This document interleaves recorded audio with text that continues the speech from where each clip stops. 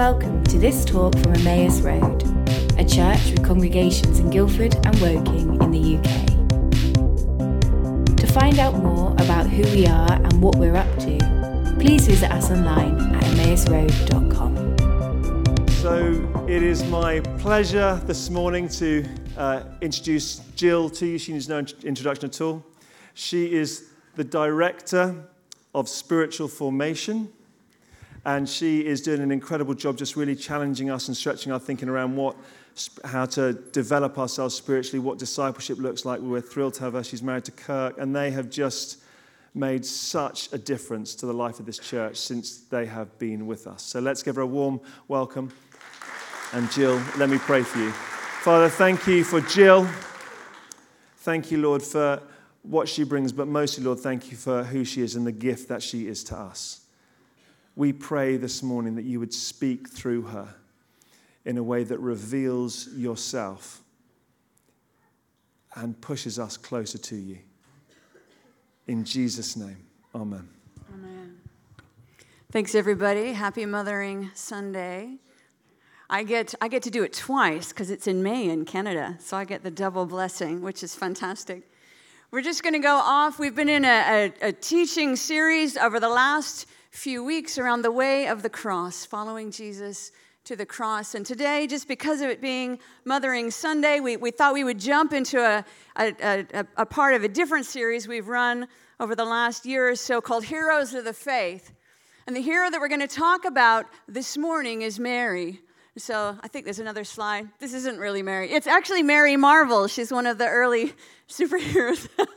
We often think about Mary. I actually messaged my Catholic friends this week and said, hey guys, I'm preaching on Mary. They're really excited. And I'm really excited too. I think about Mary a lot. I'm really intrigued by her story. Of all the characters in the biblical drama, she is the one that I relate to the most.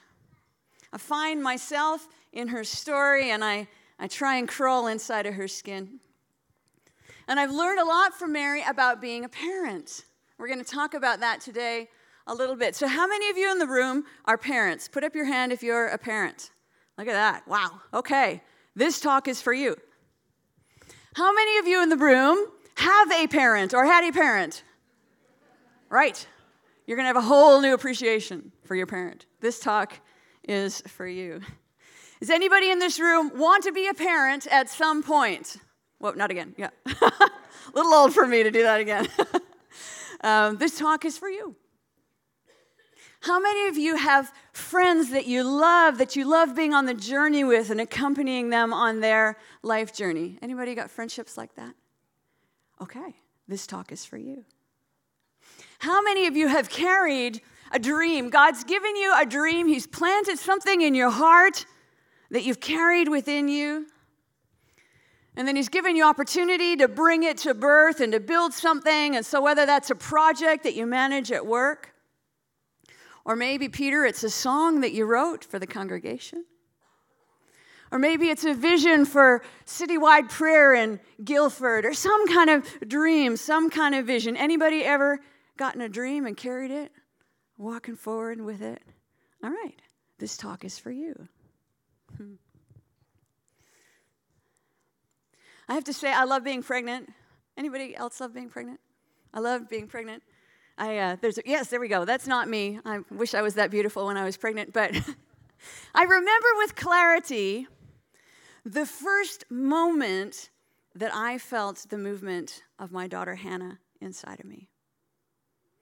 I was about 4 months pregnant, and the best I could describe it, I tried to find ways to wrap words around that miraculous moment, but it felt like my belly was a fishbowl, and then this little tiny fish brushed against the side of the fishbowl. All the mothers in the room are going, I remember that moment.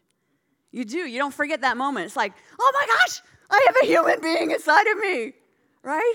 There's something growing inside of me. And then as she got bigger and as I got bigger, I would lie in bed and pull up my shirt and then watch her do the rumba inside of me. And then be arms and legs and feet, and it was crazy, totally bizarre. Kind of like the movie Aliens, but without the foreboding. It was miraculous. Carrying a human being in my body. A miracle. And as I've tried to wrap words around that miracle and how we actually carry also the dreams of God, and when I think about Mary, I wrote a poem. So I'm gonna tell you a poem. Is that okay? And I love poetry because poetry actually is the language of the heart. It's the language of the spirit, and it kind of gets us somewhere that normal prose doesn't. So here's my poem. Yes, Lord, I believe. Yes, Lord, I receive all that you have promised. Your spirit hovers over my chaos, my questions, my perplexities. A light beams into the deep, and a gift is given.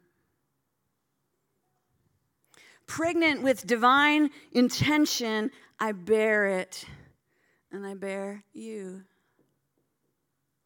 And senses attuned at full attention, I hear it, and I hear you. And my body breathless, poised, and waiting to feel your movement within that internal, eternal dance. You spin like the galaxy. I grow heavy with expectation. The weight of glory slows me. Show me all that you have promised. I've learned 4 things from Mary about being a parent. And we're going to talk about them today. Number 1, Mary didn't merely give birth to a child. She gave birth to a destiny. She gave birth to God's dream that was going to ultimately change the eternal destiny of billions and billions of people. Let's look at the next slide here. Who recognizes this guy on the left? My right, left, your left. Anyway, on this side, who is that? Billy Graham. We know Billy Graham. His face is familiar to us. Over the course of his lifetime, he preached the gospel to 2.2 billion people. Everybody say billion. And they kept good tracks. They kept numbers of those who actually received Jesus as a result of his worldwide campaigns. In his preaching, God used him to affect the eternal destiny of 3.2 million people. 3.2 million. So when Billy Graham's mom, her name was Morrow, when Morrow Graham was lying in bed, pulling up her shirt and watching Billy do the rumba inside of her, do you think she ever imagined 3 billion people? 3.2 million's eternal destinies being changed. So we give birth not only to children, potentially we're giving birth to destinies that will change nations and change people's lives. When we give birth to that new song, we don't know if it's going to be sung all over the world and change the heart language of an entire generation. When we birth a church, when Emmaus births its next church, and we carry it and we're pregnant with expectation of the next church plan and we bring it forward, who knows how many lives are going to be changed? We give birth to destiny. The next one, Louis Pasteur. His mom, her name was Jeanne Rocky. I probably pronounced that improperly. My apologies to any French person in the room. But I imagine Jean saying, now Louis was the father of microbiology, and so he was the first to propose germ theories. He was the first one to say, come on guys, wash your hands. Before you have surgery, let's clean those scalpels, shall we? And I could just imagine Jean speaking to her son Louis, Louis, don't perform that experiment in the kitchen. I don't want you to blow it up again. And for God's sake, Louis, wash your hands. He changed the destinies, he saved countless lives. So the child that you're caring for and nurturing, that business idea that God gave you, just might change the world. Number 2, Mary taught us how to pay attention to what matters. The thing I love about the biblical heroes is that they are deeply flawed and they are deeply human. And I find that extremely comforting because for me, as a leader in the church, I am deeply flawed and I am deeply human. And I'm so relieved that you all are going to learn as much from my mistakes and my failures as my successes. Everybody say amen. So I love that. What I learned, well, I'll tell you what I learned from Mary in a second, but I want to tell you a story first. I was a single mother for 5 years. My little girl, Hannah, was from a previous marriage, and when I was scoping out my present husband, Kirk, I just wanted to see what kind of babysitter he'd be, sort of check out the father-daughter chemistry, and he gave me permission to tell this story today. But we had one day, my daughter was about 4, and we were part of a big festival north of Toronto. Our church there was a band shell, and our church was going to be playing some music at the festival. So we arrived there, and I came, and I brought my little 4-year-old Hannah, and Kirk was there, and we got all set up on our stage, all ready to play. But there was about half an hour before it was time for our band to go on, and I really wanted to hear the other band over on the other stage. So I said to Kirk, could you just watch Hannah for me for a minute or two? I'm just going to go over to the other band and just have a listen. He's like, sure, no problem. It's like practicing to be a dad, you know. I get the babysitting moment. So he's watching Hannah, and I go over to the other stage, and I'm standing at the other stage, and I'm enjoying the band, I'm enjoying the music. And all of a sudden, I notice that Kirk's beside me without Hannah. And I'm like, where's Hannah?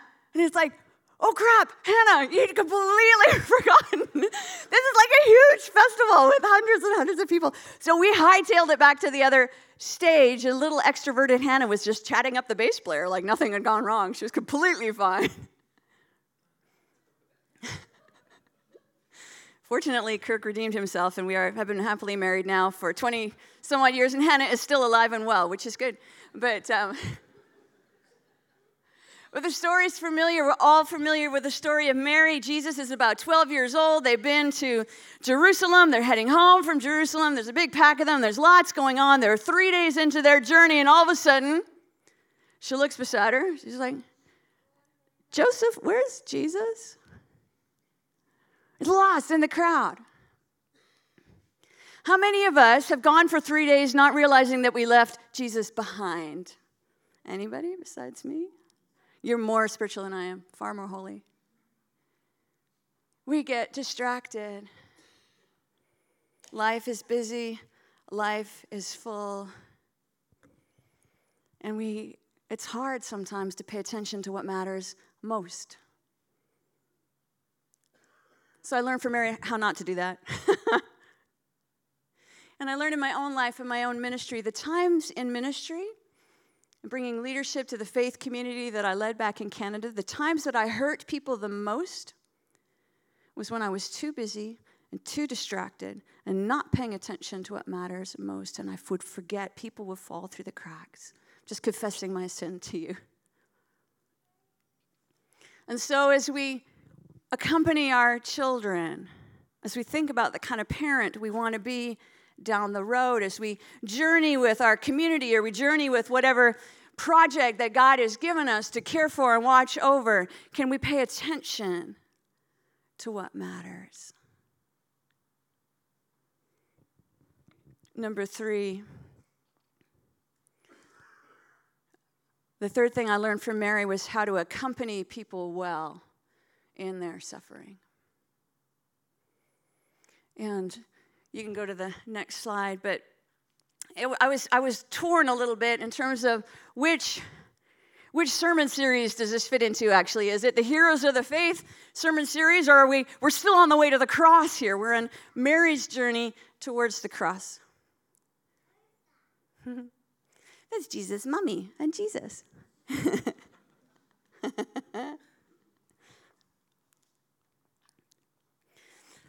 In her teen years and into her early 20s, my daughter Hannah experienced a prolonged and painful season of suffering, deep suffering.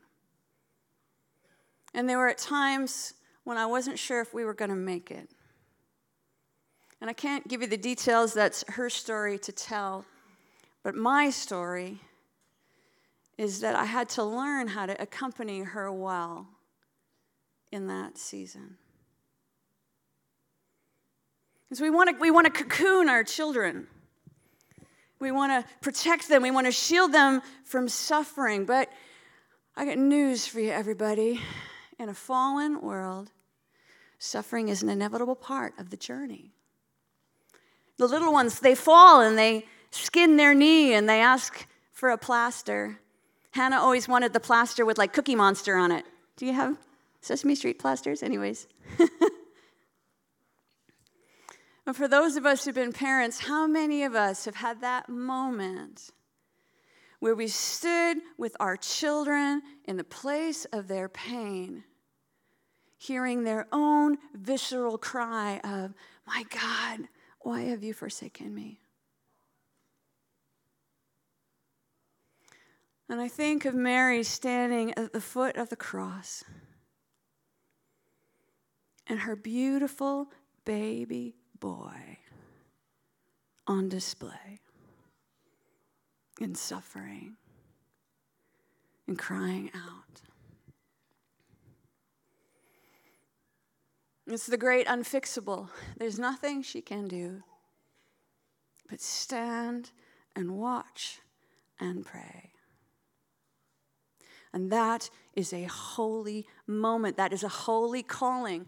The calling that we have to accompany our children and our spouses and our friends and our communities in their places of brokenness and pain.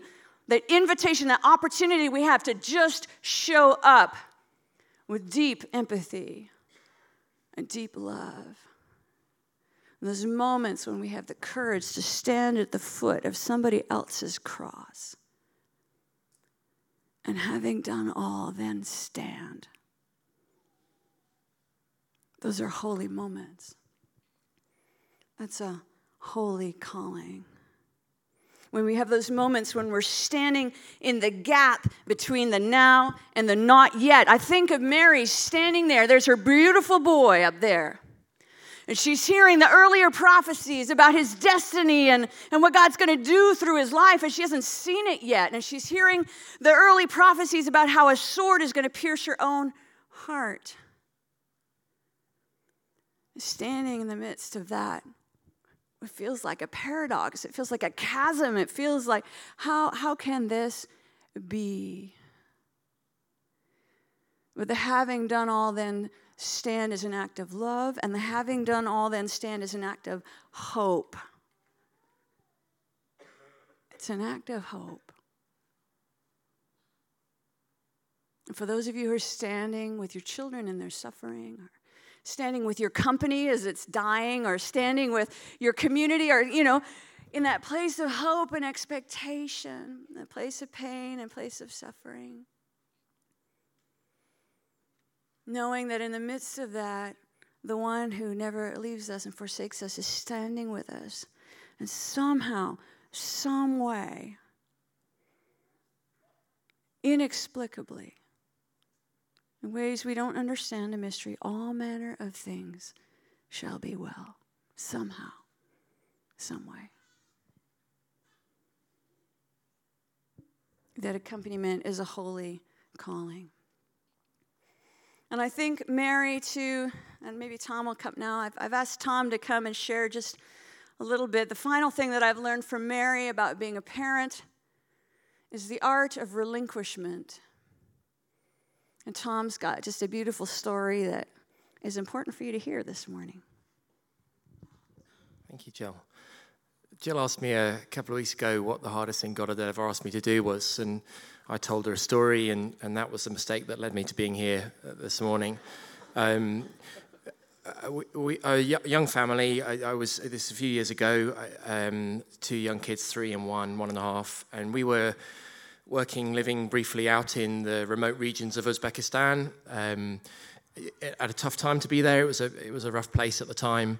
And a few disasters had led to a point where actually the only people we really knew in the country had been medically evacuated, and we were very much on our own in a place that we didn't know.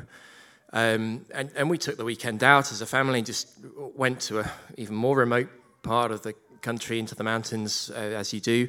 And 2 young kids just playing in the dirt. And my little daughter tripped and her head managed to find a very sharp rock, and she was just out cold on the ground. Now, I was told to keep this short. I can make this last a long time. But a whole series of miraculous events. Sort of suddenly, we were in a car driving at 100 miles an hour. I know because I was sat in the front without a seatbelt with a 3-year-old on my knee, and I was looking at the speedometer, trying to find some way of distracting myself from the view out the front.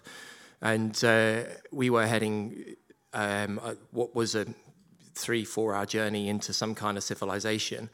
I had no idea who the guy next to me driving the car was. We didn't have any words in common in any of the languages I spoke or the languages he spoke. That took us a few minutes to figure out. And we were just going.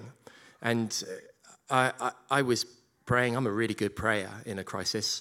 And I was praying really hard, obviously trying to be upbeat for my little 3-year-old on my knee, as you know, this is okay, everything's going to be good, everything's okay. But I wasn't feeling that, and I was praying, Lord God, give me my daughter back. Lord God, just give me my daughter back. Please give me my daughter back. This little girl, she's done nothing wrong. Just give me my little girl back. She's a lovely little girl, God. And God said something to me as if I wasn't going through enough stress already, that hit me like a train. He said to me, she's not your daughter. And biologically she is. But my prayer changed that moment, and it's changed ever since. And I got it. I totally got it. This little girl, Lord Jesus, thank you for every day that I've had with her for the last 18 months. Thank you for the privilege of being able to watch her live. Thank you for the privilege of being able to enjoy company, time with her. And she's okay. She's alive now. She's 15. She's lovely sometimes. And she's... but when, parents sometimes get compliments for their kids, some parents get more compliments than others for their kids. Sometimes, occasionally, someone will say something nice about them, and my language has changed since that moment. I think about this story probably daily. I very rarely, it's the first time I've told I've told a few people over my life, but I think about it a lot because my language has changed ever since that. That when someone says, oh, isn't she lovely? And you think, yeah, right, you know. And I say, yeah, it's a real privilege to watch and just to be in her life and watch her grow and watch who she is. She belongs to God. She's his daughter. Thanks, Tom.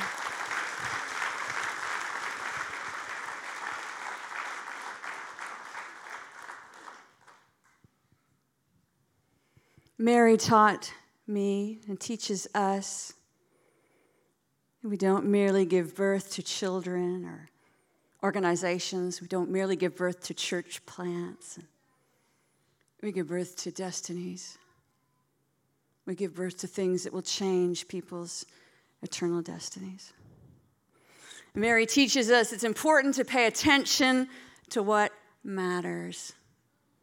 So pay attention.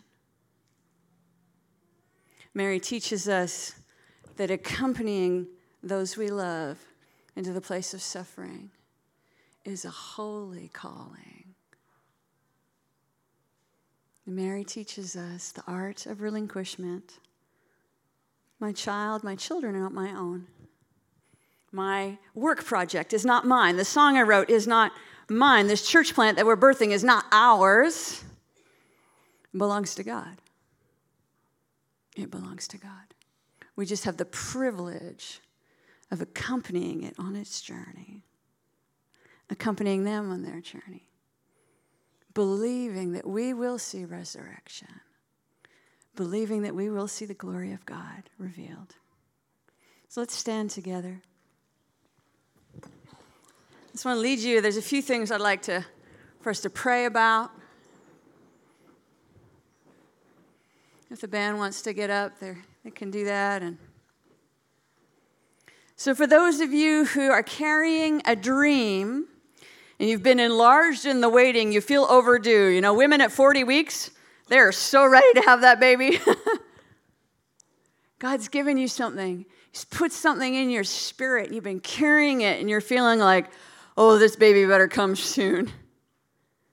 We're going to pray for you, for grace to bring it forth in God's time, for joy, and for the destiny that He's birthing through you to touch the lives of everyone around you. I want to pray for those of you who are struggling to pay attention to what matters, who are struggling in this age of digital distraction, what they call it, weapons of mass distraction, where it's hard to pay attention. We're going to pray for you. And for those of you who are accompanying your children or your spouse or your friends or your community in their season of suffering, and you need extra courage to just show up and stand, we're going to pray for you. And for those of you who are hanging on so tightly to those whom God has given you or that which God has given you, and the invitation is to let it go, I want to pray for you.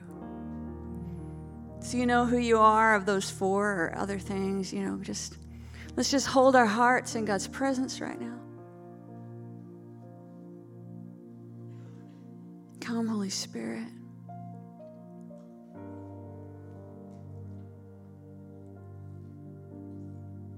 We want to be the dreamer of your dreams. We want to birth that which you have given us. Let it come forth.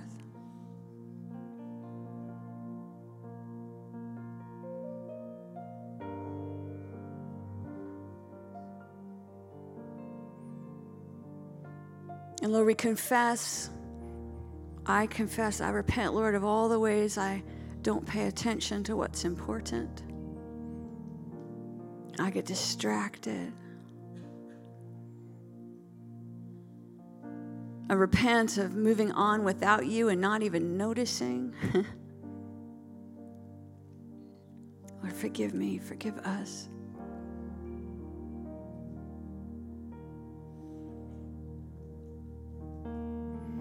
And Lord, I ask for courage to stand in the place of suffering.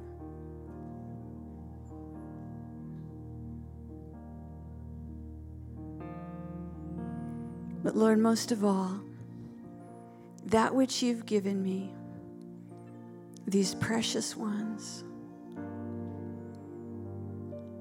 children or friends or spouses, ministries, my work, help me to let it go. Help me to give it to you. You might even find it helpful to put your hand in a fist just to represent the way we hold on to things and cling. And then just open up your hand and let it go. Lord, I let it go. My child belongs to you. My child belongs to God. My husband belongs to God. This church belongs to God. My friends belong to you. I'll give them to you.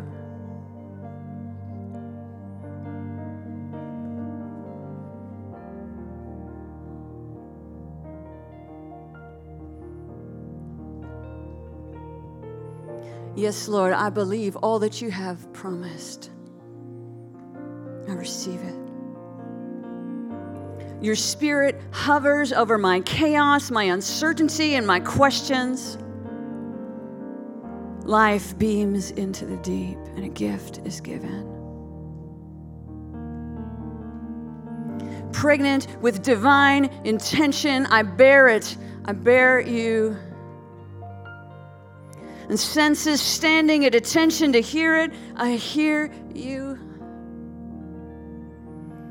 And body breathless, poised and waiting to feel your movements within. You spin like the galaxy. The internal, eternal dance.